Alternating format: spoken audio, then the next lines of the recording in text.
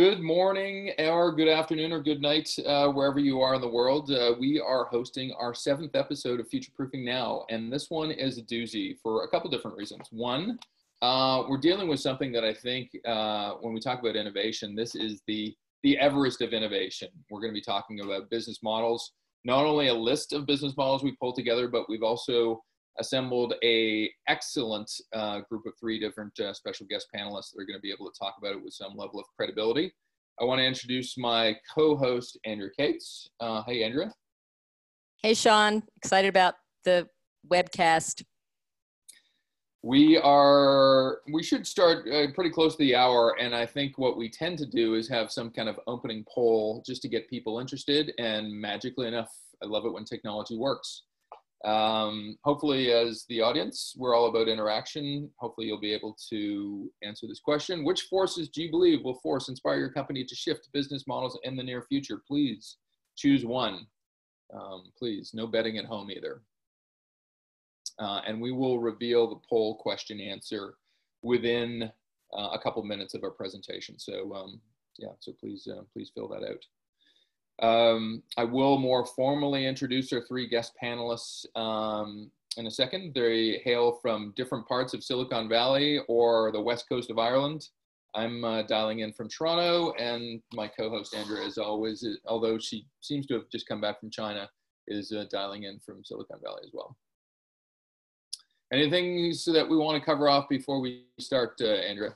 No, I'm excited about the future of mobility project that we were just doing in China, and it's definitely influenced my view about business models, having just been immersed in a different culture and a different set of business models, including a culture where no cash.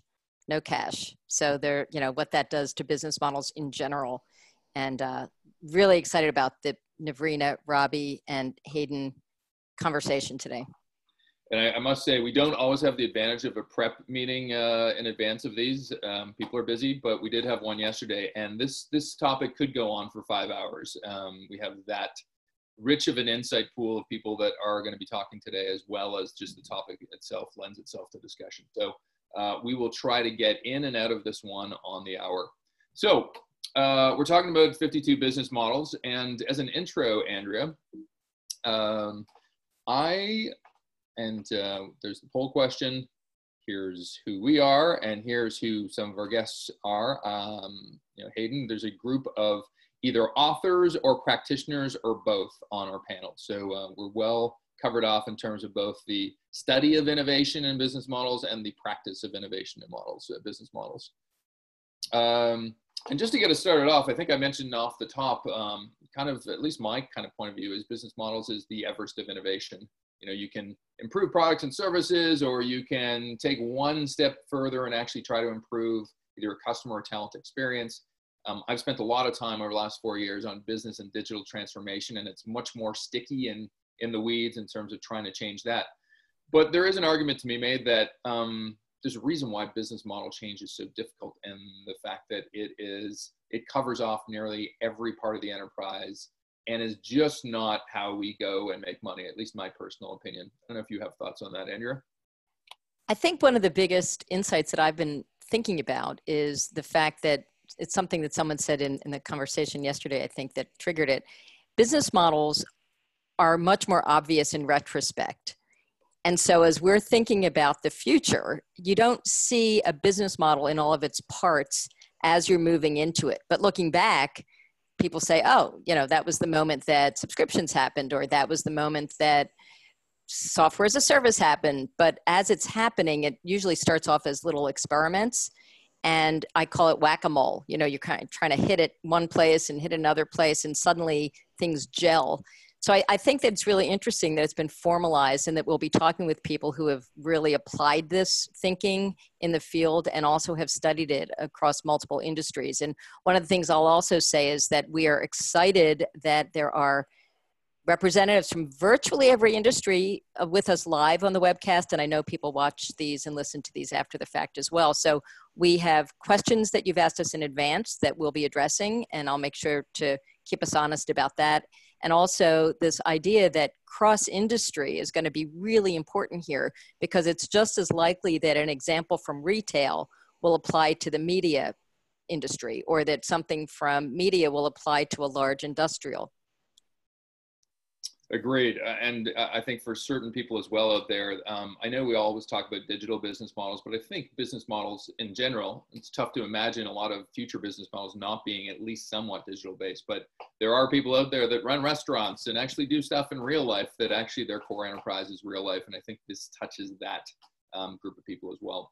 I saw this the other day and I thought, wow, that's an interesting way to look at WeWork and Starbucks business model. So WeWork gives away coffee, but charges for office space. Starbucks gives away office space and charges for coffee. Certainly based on my neighborhood Starbucks, it seems like Starbucks is facing a capacity issue in the fact that people are just kind of staying there all day. But so just maybe an interesting way or avenue into our discussion. Our agenda for today, hopefully we'll do a little bit of context setting, kind of get our special guest panelists to chime in on what a business model is and why we should care, looking at different elements of business models. And it seems like there's been some really good spade work over the last 20 years in terms of what business models consist of. We'll talk about that. The promise that was made heading into this discussion was we were going to talk about 52 business models. And one of my friends, I don't know if John's out there, but he had said, oh, so it's a 60-minute discussion and you're going to talk about 52 business models. Great. So we're going to focus on the top 12 for the sake of seeing the forest for the trees. We'll look at future impacts, particularly with respect to AI, membership, and digital transformation. That is the special expertise of our guest panelists today. And hopefully we'll just have a Q&A and also get at some of the best practices and tools and canvases and first steps to look at when you're looking at doing a business model. And so maybe we'll, before we introduce our panelists, we'll get an answer to our question here. I don't know if, and this is usually, oh, beautiful. So, and Andrea, maybe you're better at reading this, but it looks like, yeah, why don't you? Well, what I think is interesting about this is the question is, which forces do you believe will force or inspire your company to shift business models? And it's interesting that 58% are saying customer preferences, which we know is really hard to define sometimes because customer preferences for the future are sometimes hard to discern in the present. We'll talk about that in another webinar. But also competitive pressures comes in pretty close at 42%. This feeling that others there are early signs or long tail shifts in our competition. And I think it's spot on with the people that we'll have speaking today. And technology and data tied for number 2. I think that today the speakers as well will talk a lot about how 2 things happen with technology and data. One is that there's a new capacity or capability within a technology. So things that weren't possible a few years back now are possible, and that can fuel a business model. But also sometimes it's technology and data as a competitive advantage in and of itself. The ability to apply AI or machine learning now, everyone's talking about it. Not everyone's able to develop and embrace and master a business model to get you there. So I'm looking forward to having Navrina and Robbie and Hayden talk about all of the customer preferences, competitive pressures, and technology and data, and how that can be the catalyst for why a business model needs to change or can change. Wonderful. And just one last little tidbit of information. We did a study called the Corporate Innovation Playbook. And one of the interesting things that we looked at was saying, look, you change agents, leaders, people that are trying to make a difference and impact in your business. What are you most interested in when it comes to innovation? And behind innovation strategy, which was number 1, business models was number 2. So certainly from a topic standpoint, I think there is a lot of latent interest in understanding how to do them, what are the best ones, when do I need to know when to switch one? So, and there's one last piece, which is that Christian has asked if people will receive the slides and review the video after, and the answer is yes. The entire video goes live, usually with a link within at least a week, if not sooner. So you'll have a chance to see all of these slides and this whole video anytime you'd like to rewatch it or share it. And thanks for asking that, Christian. Yeah, good cautionary note. All right, let's introduce our panelists, because sometimes we love to hear ourselves talk, Andrew, and I'd rather get to some of the people we've invited here today. Hayden Shaughnessy, hailing from parts unknown Ireland, but a global traveler, certainly one of the pioneers in platform and ecosystem strategy. I had the good fortune of working with Hayden, or at least being part of something that Don Tapscott, I think, was doing maybe a decade ago with Hayden. He's written at least 3 books, I think I'm aware of, but there could be more out there. And all of them have to deal with some type of new framework for innovation.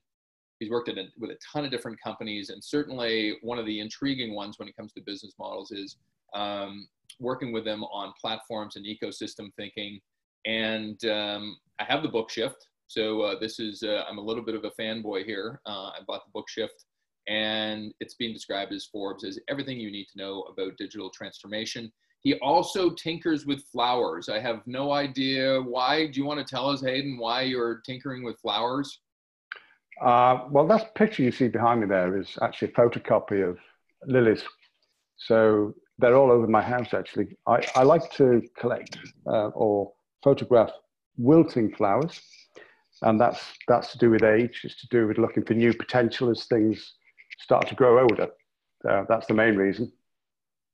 I love the rich metaphor. Wow. Hopefully you'll bring that to our discussion today. All right. And welcome. Thank you for joining us. Thank you. Andrea? So excited to have Navrina Singh with us. She's a person I've known for years, watched her career over the years as well. What I think is interesting is the way she describes herself is that she's built products from silicon to SaaS, which is a great trajectory in terms of how technology has fueled new business models, actually. And most recently, she's been developing virtual agents and chatbots with Microsoft. And before that, she was the head of innovation at Qualcomm and focused on mobile, IoT, and AI.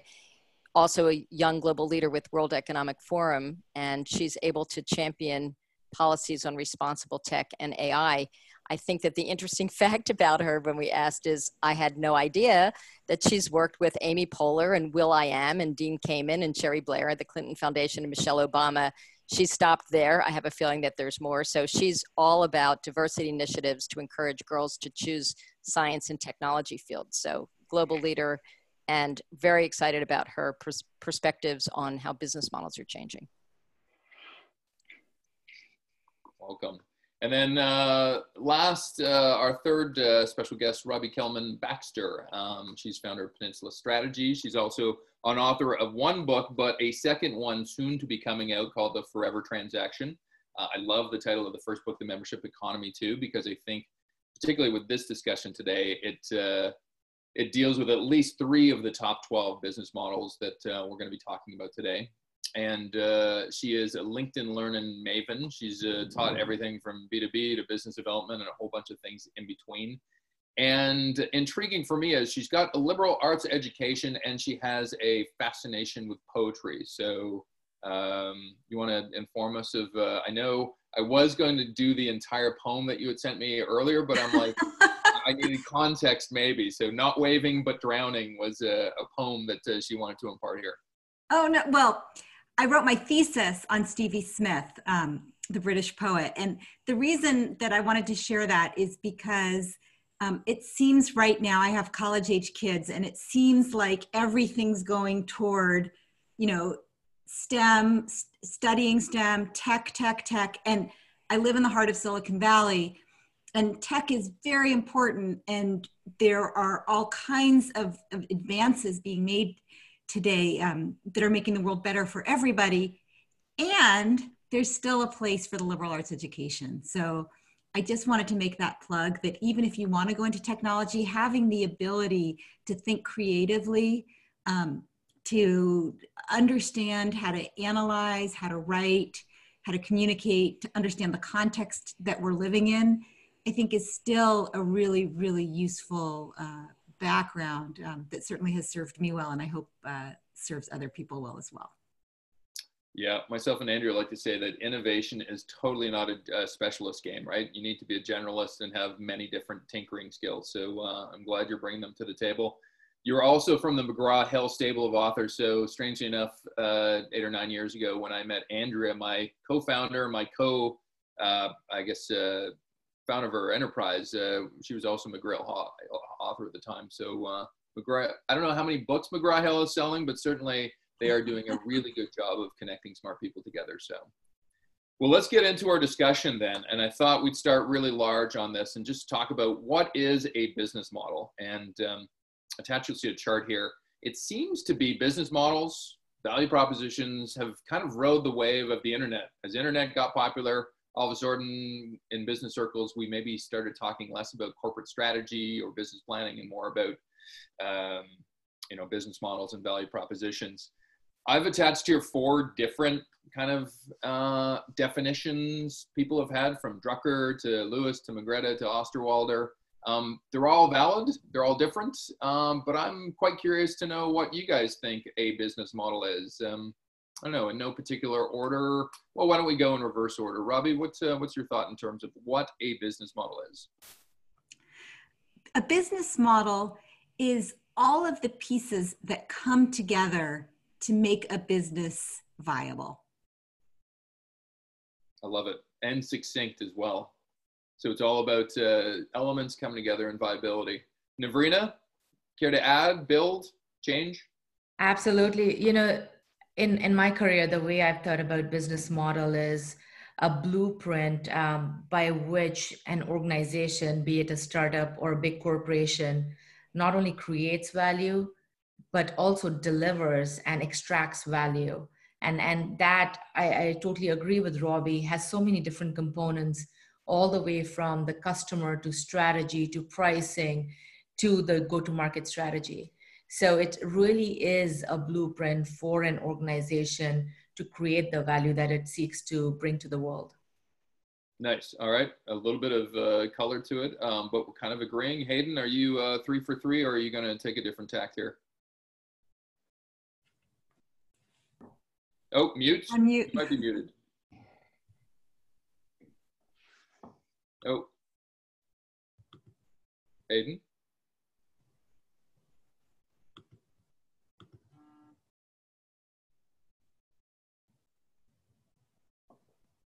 Did I?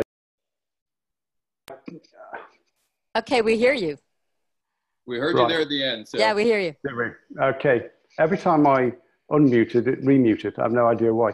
But I suppose it might be because I am going to take a different point of view, and I might even take a very long point of view on it as well. But succinctly, I think that what a business model is really is a structure that defines a culture.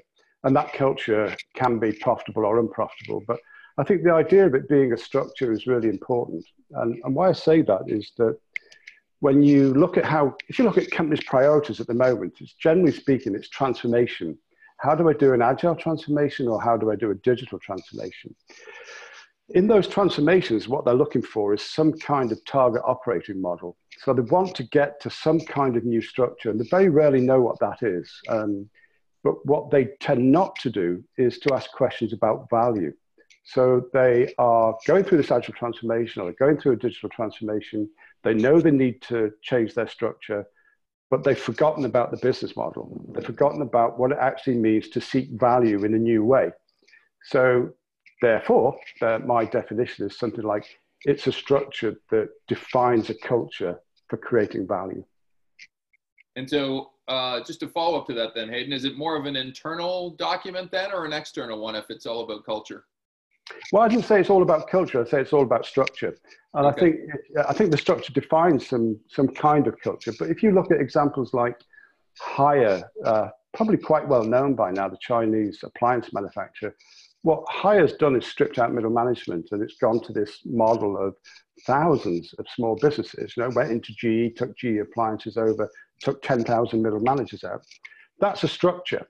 It's a structure that's very non-hierarchical, and it yields a particular culture. And that culture is designed to do things like bring each of those small business units closer to customers and allow them to sort of see the future for customers in the sense that they have sufficient interaction with customers, that they kind of second guess what it would be like to have connected devices, say.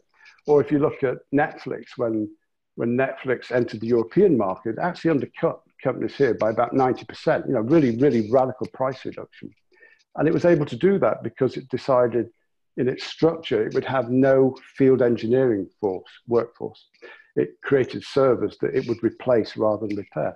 Well, Oh, Yeah. I just wanted to jump in because when you were talking about Netflix, I think you're raising an important point, which is that first of all, it's a model. A model is an entity, a group of systems that work together, as opposed to something on a piece of paper. And I think what's really important is that you can't just focus on one piece. So lots of companies tend to say, I want to be the Netflix of something. They see Netflix's tremendous success and they say, okay, we want to be the Netflix of something. Therefore, we're going to do subscription pricing without kind of teasing apart what else does that mean. It means going direct to the customer. It means having special relationships with your suppliers. It means having a point of view about how long you can lose money before you start making money, how much you have to invest. All of those pieces have to go together to make a viable business model. And I think a lot of companies tend to want to jump to, let's do the thing, let's change the pricing, or let's do the digital transformation, or let's get some of that AI stuff, and that will make us, an AI company, and we can say that at our next shareholder meeting. Yeah. I think also what you're talking about with Netflix is very radical cost containment. Being able to go into markets and undercut the competition by 90% is based on, it's a very, very effective cost containment company. I'm going to move off business models a little bit because I think we had a good birth of interest there. And Andrew, I don't know if you want to cue this up, but I mean, it's funny, as I looked online, there's very few people saying, oh my God, business models or business model innovation is bad. Usually when you have a school that comes to light, it's like, oh my Lord, this is a horrible thing, at least some people believe. Not many people do that, but what I am seeing in the marketplace is people will kind of window dress business models and say, yeah, they're very important. But at least in Reid Hoffman and LinkedIn's case, he's saying, look, getting it right is great, but speed is more important than anything. And then you've got a lot of growth hackers in the world that say, you know what, we just gotta sell hard and hustle hard, and we'll figure out the details later. So, Andrew, I don't know if you want to provide a perspective on, and there's a Google Trends chart that says, yeah, people have been more focused, maybe a little bit more growth in terms of disruptive innovation and digital transformation in business models recently. Well, I think that it's good that we've come up with a few of the words that we hear a lot. I'm not even going to call them buzzwords. I actually think that they're important concepts that we brought up so far in terms of why now people, as Robbie said, you want to go after something. So there's pressure maybe from the board to say, hey, they're doing AI. Where's our AI? Or it might even be that, as Navrina was saying, this notion of creating value and extracting value. And people hadn't been really talking about value propositions a lot before about 10 years ago or so when the lean stuff came out, or maybe 15 years ago. And then to Hayden's point, this notion of targeting this, sort of having an operating model, and the idea that everyone has really reinforced, which is that, where is this next source of value going to come?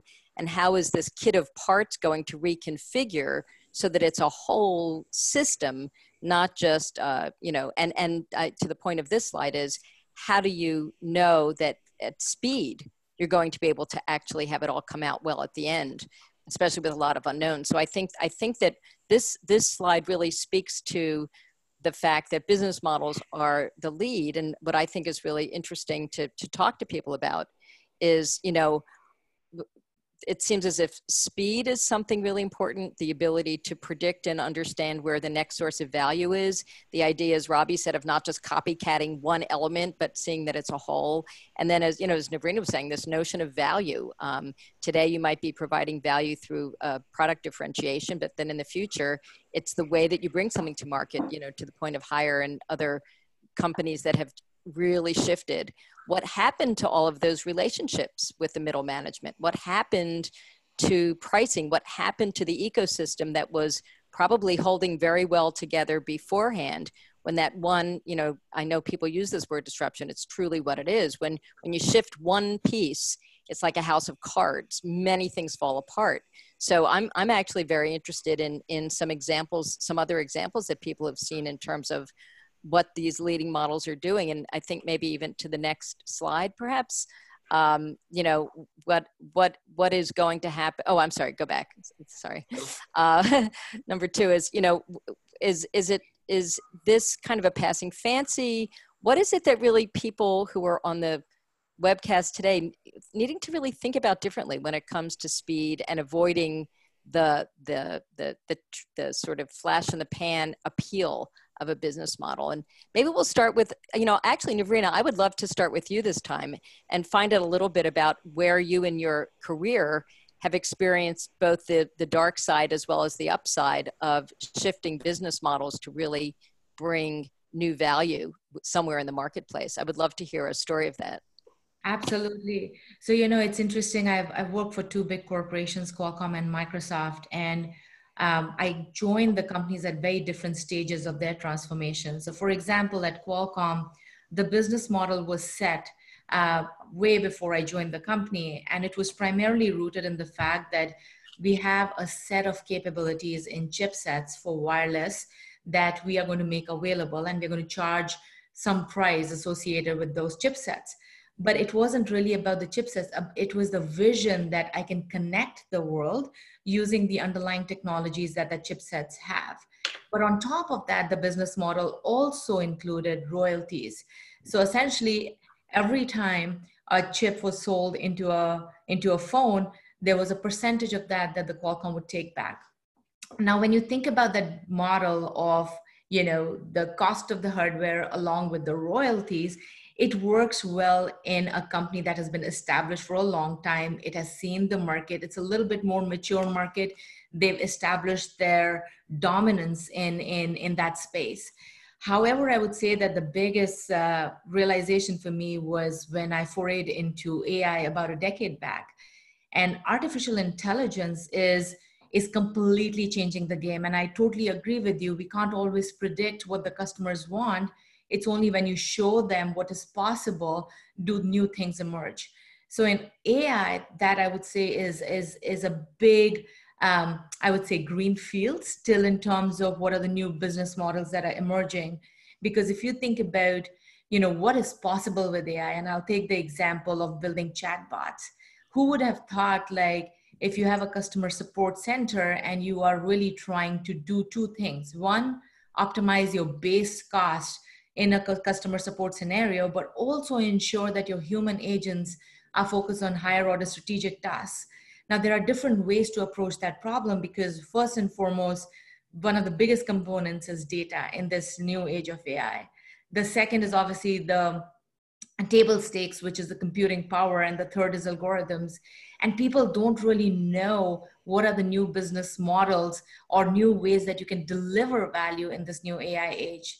So, from the traditional silicon model of selling hardware and having licensing fees associated with it, to a brand new model where it could be something as simple as a bolt-on to SaaS, or it could be completely brand new consumption-based, pay-as-you-go, or it could be a completely brand new scenario. For example, one of the companies I was advising is a drone company, and what they end up doing is essentially taking, looking at the aerial view of the roofs of homes and figuring out basically what the insurance charges could be.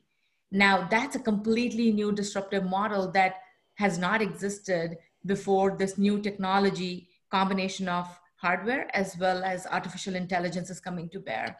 So, I think in my experience, it's a combination of obviously what the value or organization wants to create, but is really focused on what are the new technologies that are coming to bear? And secondly, what value are you creating for the end customer? And we are going to see more and more especially in AI, which is a completely green field right now. Well, I'll do one follow-up question, then I'm going to ask Robbie a question when it comes to this notion of subscriptions as well, and some of the membership concepts as one of the submodels, and ask for an example. But Navrina, one of the things you just said is super interesting, which is with AI and some new, well, it might not be a new technology per se, but the current thinking in AI and machine learning, and being able to see through the data what's possible, and being able to see the emergence of potential ways to have new business models based on new data insights that you're having. I'm curious if you have any, certainly not a prediction, but any observations about some new business models that are starting to come out that we haven't even called anything yet. Now we have the Netflix model because it existed X years ago. But, you know, are you seeing some emerging hybrids or business models that are made possible because of these data and technology advances? Absolutely, especially given the nascency of AI right now, one of the things that we are finding is it is very good at solving focused problems. So, you know, AI is not a magic wand. It can't solve for everything. But if you go in and say, within my supply chain, I want to optimize X, Y, and Z, we are seeing that it is easier to predict what those KPIs look like. So one of the business models that's emerging there is outcome-based business model. And what that means is I, as an AI technology provider or a platform provider, partners up with a company who has the data, who has the problems, let's say in manufacturing. And when you marry that two up, you can actually come up with the right KPIs to figure out if I can improve my yield by X%, or if I can reduce my time to manufacture something by Y%. And if you can create those KPIs in a meaningful ways, the business model is really around revenue share, and it is based on the outcomes that the two partners or the two companies have defined together. So we are seeing an emergence of that. It's obviously not pervasive because we are very early on in the AI inning right now. Well, I'll give a little punctuation to that and then move on to a follow-up kind of concept with Robbie.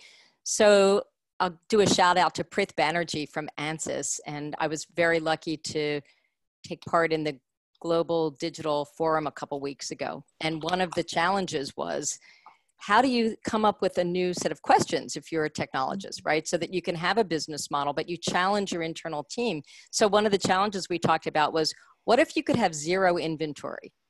If you're, you know, plain English, everyone can sit down and talk about it. Okay, right now we're trying to solve the problem of how to manage our inventory.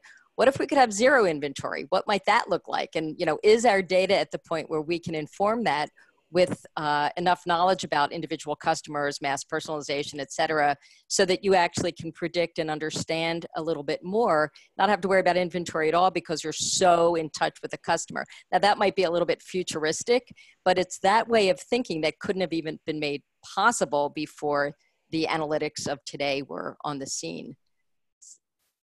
So I'm going to push this along here just because we got a ton of other stuff, and I think it's rich. Some of the emerging stuff, it's interesting. Outcome-based models was mentioned by Navrina, and it shows up on our list as well. So I think we're going to cover that maybe in about 15 minutes. I'm going to tackle the next two as combo questions, and maybe I'll do a quick kind of roundabout, hopefully provide me a perspective on this. I mean, hosting this discussion today about business models, really, the hope is we can actually perfect and mint some of these business models ahead of time as opposed to explain them later.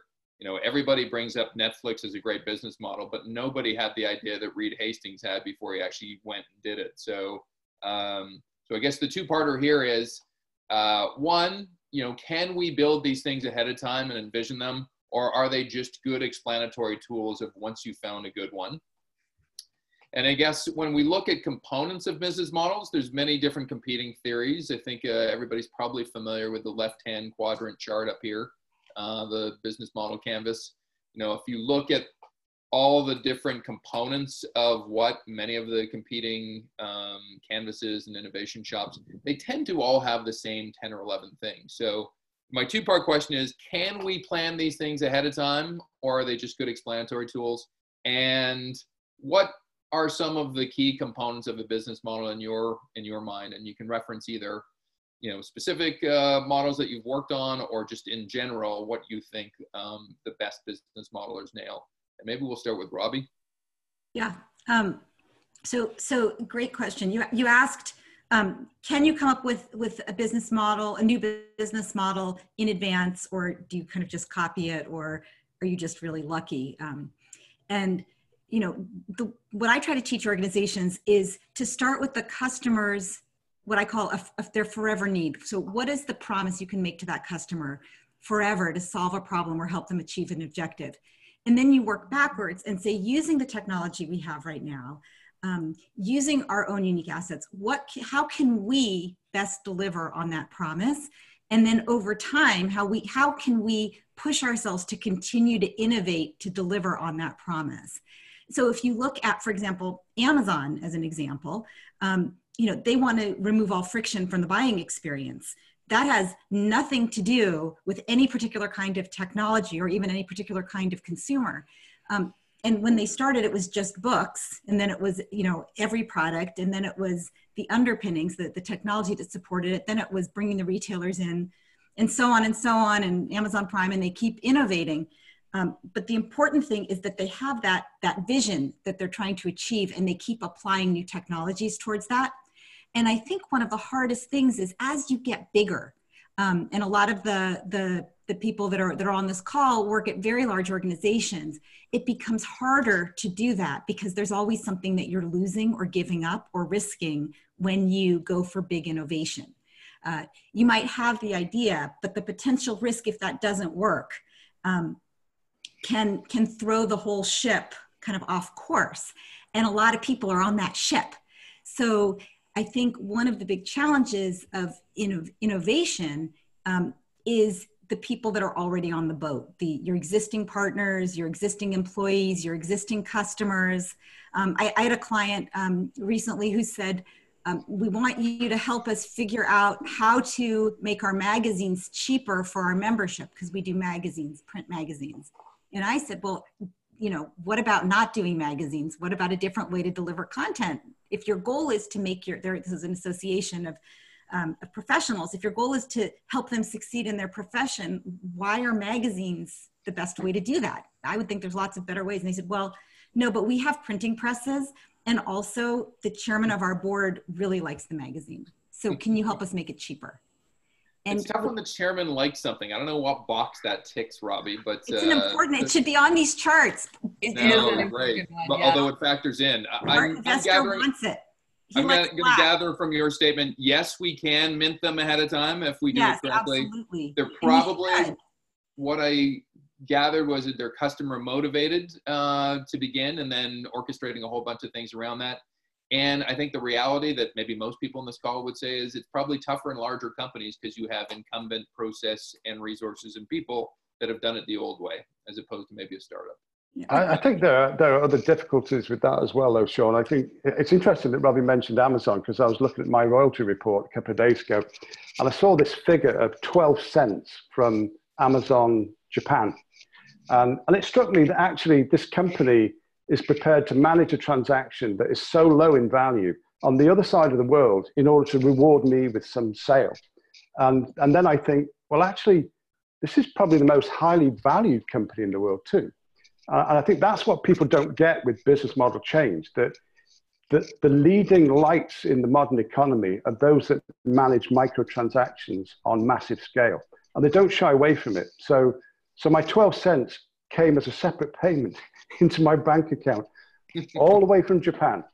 So first of all, these are extraordinary kinds of things for companies to do. It's very, very hard to consider going into a CFO and say, guess what, we're going to charge 99 cents and we're going to make 10 cents profit. But we're going to do it millions and billions of times. But I think there's something very interesting as well about Amazon, which plays to most of it's accidental too. If you look on Amazon's book ecosystem, there's a new profession there called book arbitrage. And what it means is that in book arbitrage, companies go and find really, really cheap books. They buy them for $2. They improve the product description and they sell them for $20. And there are a lot of companies doing that, and people are making good money out of product arbitrage on Amazon because Amazon's search engine is so bad, or they've not educated people to do good product descriptions. So actually, if you think about it, Amazon sustains itself through its poor search engine because there is an ecosystem that sees opportunity for them. And I think that that's the missing ingredient in many of the conversations about business models, that a lot of it is serendipitous but predictable. And a lot of it relies on these large organizations throwing off the impression that there's huge opportunity to be had by working in and around them.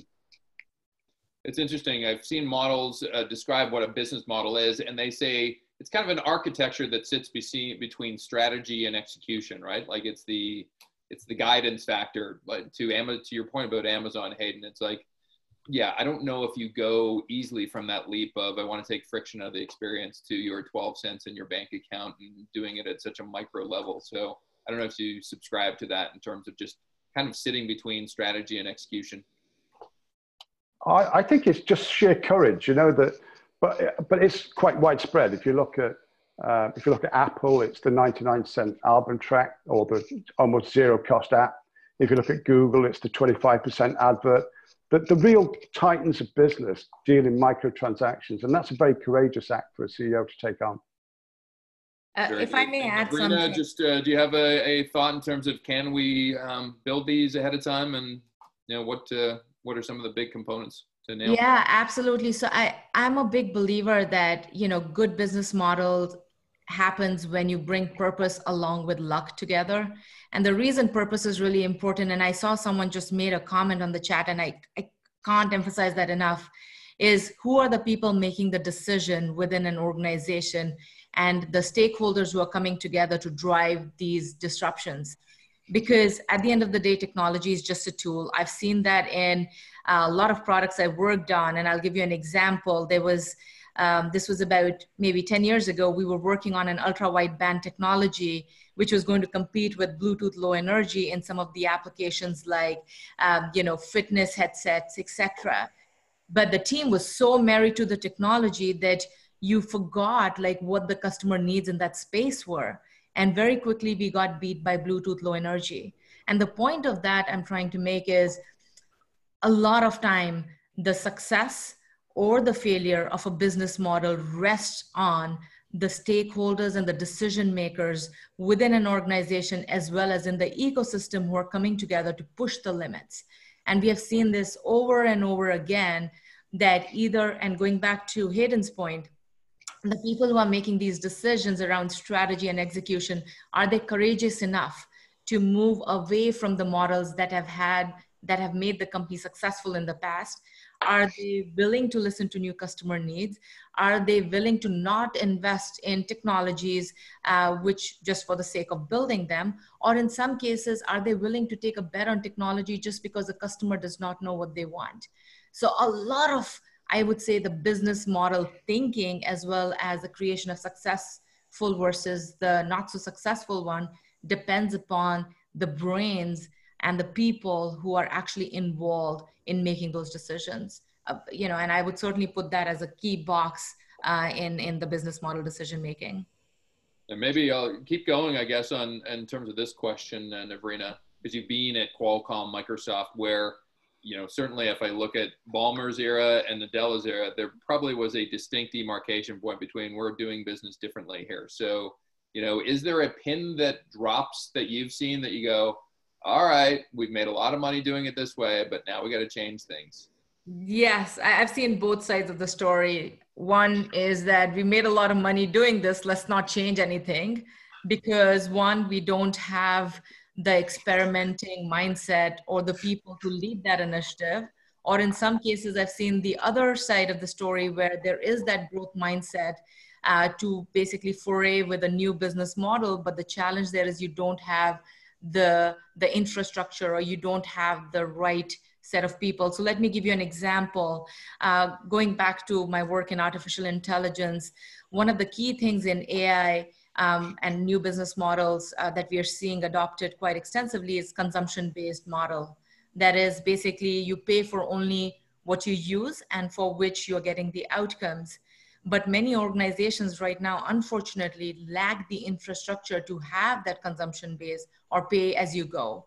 So what they end up doing is reverting back to the old SaaS model or the subscription model, instead of really adopting some of these new business models. And I've seen that in some of the big companies that I come from as well, the lack of infrastructure, the lack of leadership to help us lead into this new era of creation of business model. Just because the old ways have worked, you generally just stick to it.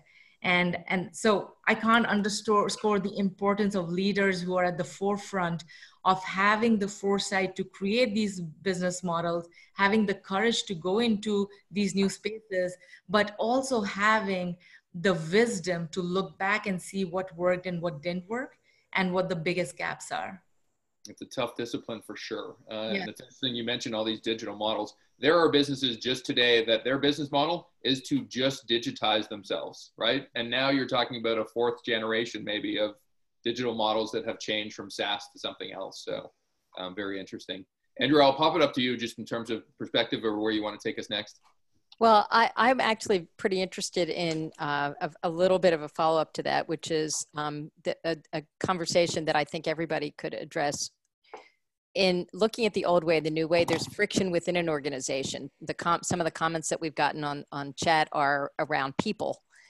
You can have all the models in the world, and Sean and I would always joke about, you walk in and there's some model on the wall, you know, and that usually begs the question, are the people aware of this model? Are they acting the model? How do you actually get to the point where an organization doesn't fight itself? You know, if you've got a group of brilliant technologists that have been winning according to their technology skills in the past, and now they're being asked to sort of listen to a new set of ways that you could bring value to a customer. That's really challenging in every single industry, whether it's a large industrial company. I know that we have people on the webcast today who are from very large energy companies and infrastructure companies, as well as retail, as well as media, you know, all kinds of different companies. How do you get it so that an organization really, Sean and I say, you know, commit, that you align on something, you really understand it, and then you commit as a team without having this internal fighting where, you know, it's the technologists against the marketing, against the customer insight people, and you're fighting, you know, against that. And just because, Robbie, we haven't heard from you in a while, I wonder if you would talk a little bit about observations that you've had and experiences that you've had in harmonizing an organization toward a different business model when there's clear, I love this notion of courage. When top leadership has the courage to say, we shall go in this direction. Have you seen any successful examples of ways that you can get the internal teams to align and commit? So Robbie, let's start with you. Yeah, so you definitely need a leader with courage because the team that's making the transformation needs that support and needs to know that there's going to be consistency over time. The early part of the transformation is around testing. You know, we have this idea, we want to move to membership, or we want to experiment with subscription pricing, or we want to, you know, experiment with a usage-based model and see how that works. That team needs to have support and protection so that they can experiment and get some results. They also need to be able to build momentum and know that if their results achieve certain goals, it can be expanded more broadly. And so the first challenge is having the people in the company that can get do that kind of testing and have that kind of creativity, skills, mindset toward experimentation and tinkering. Second thing is when it's actually time to scale and expand, in addition to leadership support and courage, goals need to be aligned. This is kind of the biggest mistake I see companies making. So because they don't want to lose any of the revenue, and this comes back to courage, right? If I have a P&L in the old way, and you have a teeny tiny successful experiment off in the innovation part of the organization, and you want to expand it, first of all, I'm being told I can't lose any money this year. Second of all, I'm nervous that you're going to get all of my employees and you're going to take over my turf and my budget. You're going to get my team. You're going to get the prestige. You're going to get the, you know, mobile number of the CEO. And so it means that our goals truly are not aligned. And even if the company's goals are clear and everybody in the company has memorized whatever's on that blackboard that you mentioned or that whiteboard that you mentioned, that doesn't mean that I am not going to personally try to sabotage this. Because I want to hold on to my fiefdom. So I think the most important thing is making sure that all the goals align with that corporate mission. Absolutely. Can I add something? It's so funny. You know, it takes me back to my head of innovation days at Qualcomm. One of the things I would tell my team is, and the leaders, is most of the innovation initiatives around new business models should not be treated as a rocket. They should be treated like a plane. And the key idea there is give them the runway to succeed.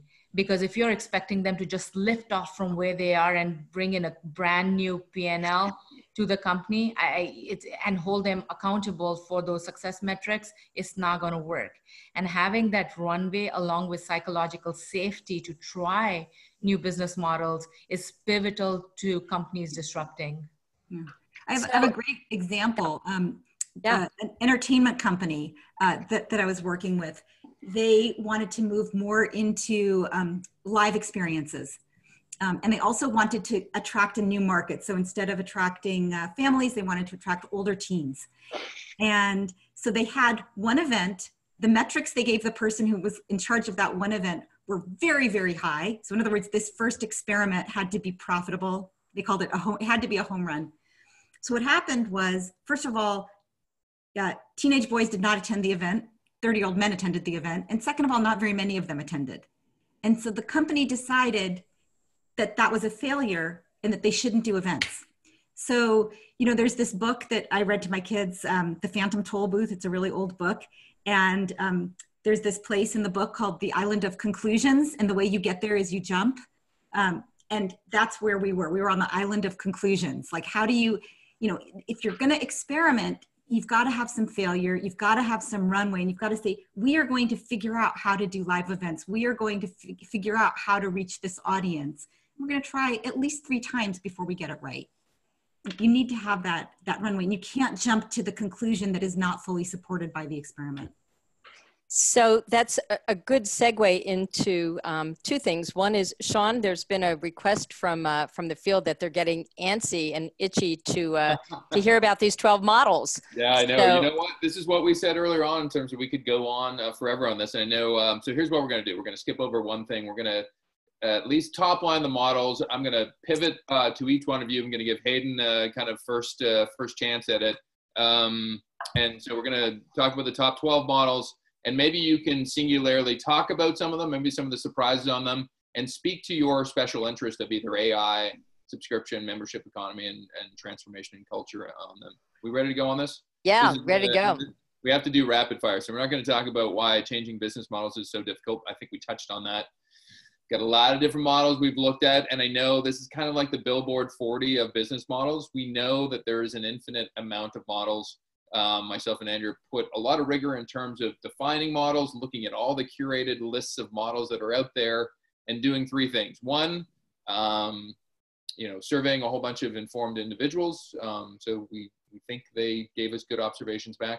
2, looking at Google searches in terms of what people's interests were around it. And 3, applying a little bit of observation in terms of that's a little bit too hot, that's a little bit too cold, and taking things up and down based on where the next 3 years might go. So, and then somebody in advance said, why 52? Why not 10 or 30? Well, 52 is a rare number, and I'm sure this could be a post a week for us next year, Andrea, in terms of 52 weeks.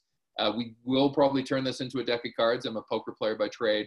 And I think 52 because, man, there's a lot of challenges out there, and people really need the help in terms of defining what some of these archetypes are of business models. So,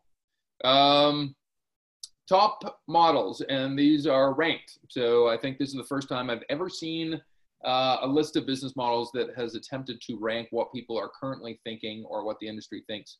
Number 1, peer-to-peer still, right? We've seen it for the last decade. I think with blockchain and a few other technologies, peer-to-peer seems to be something that, people are hoping for, right? The emancipatory kind of, I don't have to have a middleman in between. Certainly, Navrina, you'll be happy to know database and intelligence-based models in terms of whether it's Google, whether it's high tech, whether it's Ancestry and 23andMe taking your data and doing something interesting and transforming it is number 2. Number 3, personalization, mass customization, whether it's driven by 3D printing, whether it's driven by just a customer need to actually have something that's a blue sweater with that thing that isn't the thing that is what's being worn beside me. You'll be happy to know, Robbie, subscription as a service came in as number 4. So there you go. I was hoping it might come in at 1, but it came in at 4. So it's still a really good book to write about, right? So, and certainly we've seen that in terms of all the different type of as a service and subscription things we've seen.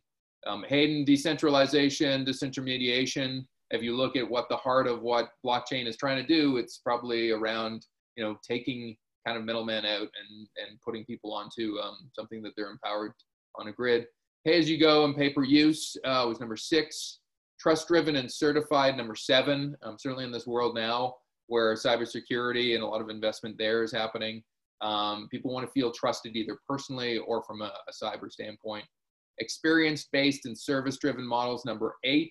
And then number 9, 10, 11, 12, network solution integrator. They want things all in one place. Currently we're talking in the hockey dressing room last night, how right now it's almost becoming like cable again, where I have to get Netflix and Hulu and whatever Disney's going to come out with. And so it's like, it's almost like media is becoming the same way again. I need someone to bring it back in again. On-demand marketplace is 10. Cross-selling and bundling. You see this at a lot of tech companies in terms of, look, we'll just patch on and acquire somebody and bolt that onto what we do. And it was interesting to see number 12 come in at triple bottom line. I really do think one of the big things around business models is accounting for a larger universe than just making profit. And so it was good to see that the humanist side of our world came in at number 12. Hayden, those are the 12. And I would say from your own standpoint, digital transformation, digitization is really something that you do well on. What's your thoughts on the list, and how do we play back to, how does digital transformation affect the future of business models? So first of all, like the graphics, especially the one pager with all of them on. Peer-to-peer has been around an awful long time. It goes back to Napster, and I don't think it's ever really mainstreamed. I think it's always been there, and people have a lot of hopes for it, but I don't think we're ever going to undermine the larger company business models. But I do think that there are some missing, and I would say that they're extraordinarily important. And I think one, for example, would be horizontal integration. If you look at a Google, if you look at an Alibaba, again, look at these leading companies, they're integrating across industry boundaries. I saw the other day that one of the key players in the discussion around heart rate variability is Apple. When was that supposed to happen, that Apple becomes a key player in the health industry? So I think this horizontal integration is really, really important. And it's part and parcel of some business models, some ecosystem business models. Look at Alibaba's horizontal integration rather than its vertical integration. I think that the pure power of globalization in the digital environment is another one. If you look at Netflix, it can only do what it's doing because it can appeal to a global audience. And it can do that at relatively low cost. Low cost relative to any physical distribution that we've seen in the past. And I think then again, just the ecosystem, that thing I was talking about with Amazon, where somehow, and it happens with Airbnb, really interesting, Airbnb has all kinds of companies around it. Key holding companies, access companies, letting management software companies. They've all grown up around Airbnb, and they make Airbnb possible. So business executives need to start understanding that in this horizontally integrated world, in this ecosystem world, there's a lot of transformation needed in how they see the world around them and how they reach out to that world and what opportunity they provide to the world.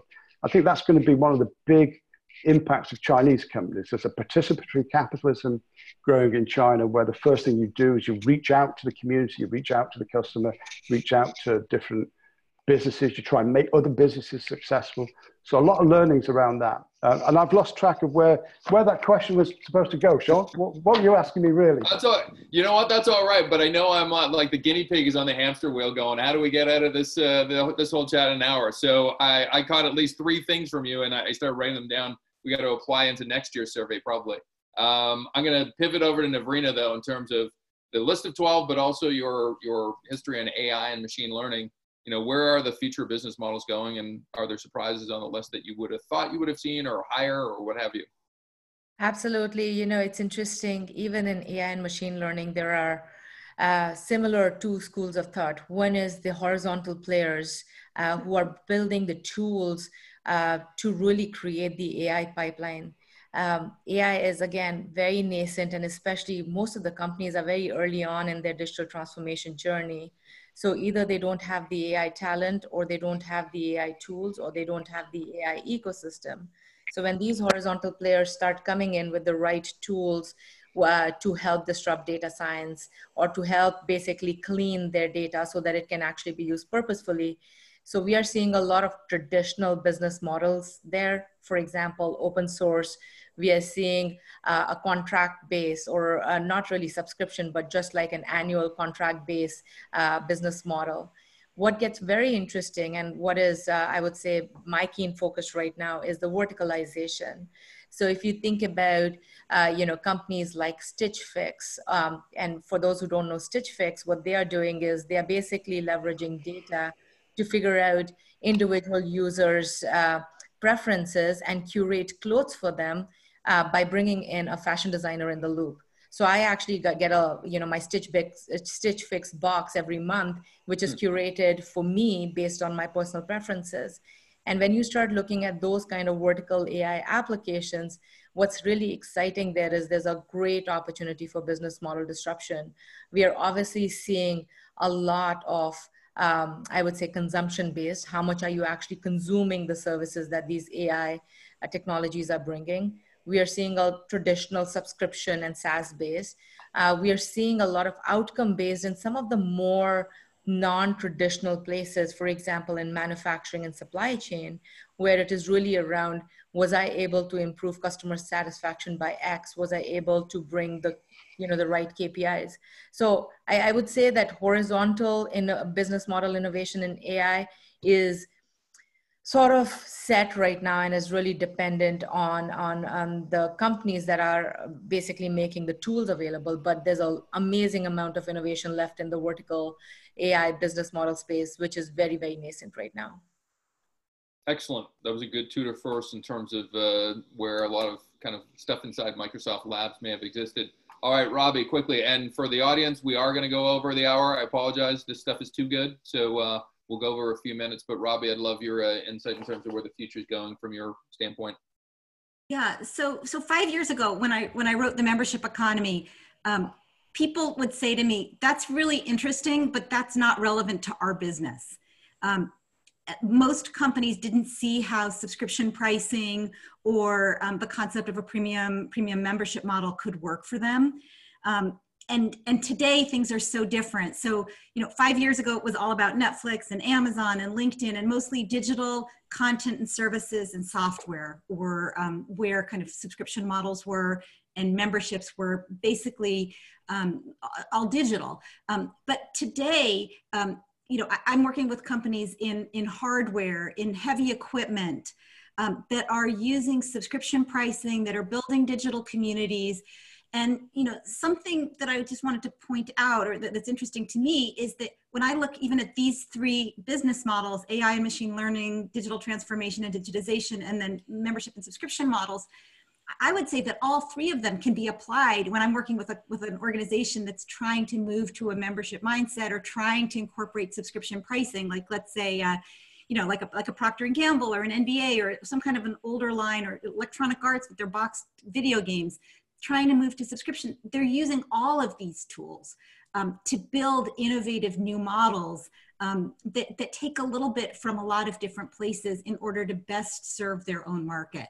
So if there was one takeaway for people listening, particularly around subscription models and membership, it's to start with that customer's need, and then look at all of these business models and say, what is it that's going to allow me to best create maximum value for the entire ecosystem, for them, for us, and potentially for any partners that are part of the supply chain. Wonderful. That was quick as well. So I appreciate you guys doing that. We're a couple minutes over the hour. Here's what I suggest we do. I know people have questions. I'm not too sure if we've been logging them, but please, if you have any questions on the stuff that we've talked about so far, if you panelists are game, hopefully we can actually answer them subsequent to this and actually send it out as an email to our audience. So at least we feel like we've answered all of their concerns and questions with maybe the depth that they deserve. We may also include some things that we didn't get to in this discussion. I want to thank our panelists for actually having this tour de force. I would say just some quick updates. Our next webinar is October 22nd. We're talking about a future-proofing innovation toolkit in conjunction with a book that we're launching in November, myself and Andrea. So please chime in on that one. We have our webcasts. This is where you can actually find this webcast probably by tomorrow. And so go to Future Proofing Now at futureproofingnext.com. If you want any of the insights that we talked about on business models, it's within the Futures InnoPlay book. So that will certainly give you a free copy of the results, but we will be releasing results and potentially a deck of cards around business models over the next 2 or 3 months. And we have a guild, we have a global guild of people that are really good at this stuff. And so if anybody online says, yeah, you know what, I want to collaborate on something that's really interesting around change, great. We also have a keynote that we're giving in terms of the 52 business models now too, that just focuses in on those business models. I know we said we had a Q&A, but we're going to answer those on email. And I maybe just want to go to each one of our panelists and say, what's your biggest piece of advice for anybody that's looking at a business model or is in a business model right now that isn't as healthy and maybe needs to switch and pivot? Robbie, what's your best one-sentence piece of advice? Take a step back and look at the big picture and don't forget about your customer.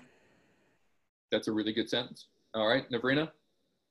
I would say that business model really is a compass for any organization to shift to higher value opportunities. And so look at all the structures, people, processes in place that can actually drive towards that higher value. Wonderful. And then Hayden? 3 words. So understand the ecosystem. Wow. Very deep and profound. Thank you all panelists. Andrea, I'm going to let you summarize this and take us home, okay? I am inspired with the concept of sheer courage. I think that it's really brilliant that we included the human side of what it takes to make businesses grow and the set of objective observations that you see in the field. And I love the fact that you have to feel it in your heart. And at some point, since the future, as we know, is unknown, it starts with some sheer courage and just having the faith that you can drive the organization toward what you know could be a new future. So I was very inspired actually personally from all of these. And I think Hayden and Robbie and Navrina were really fantastic in terms of giving some great examples from a global perspective. So I really felt inspired today. So thank you to everyone who was part of this. It's been a pleasure. Thank you. We'll follow up with those questions as well. And I know they're out there, so I apologize on that. But just a lot of good stuff we had. Thank you, panelists. And we'll see you in the future. Thank you. Thank you.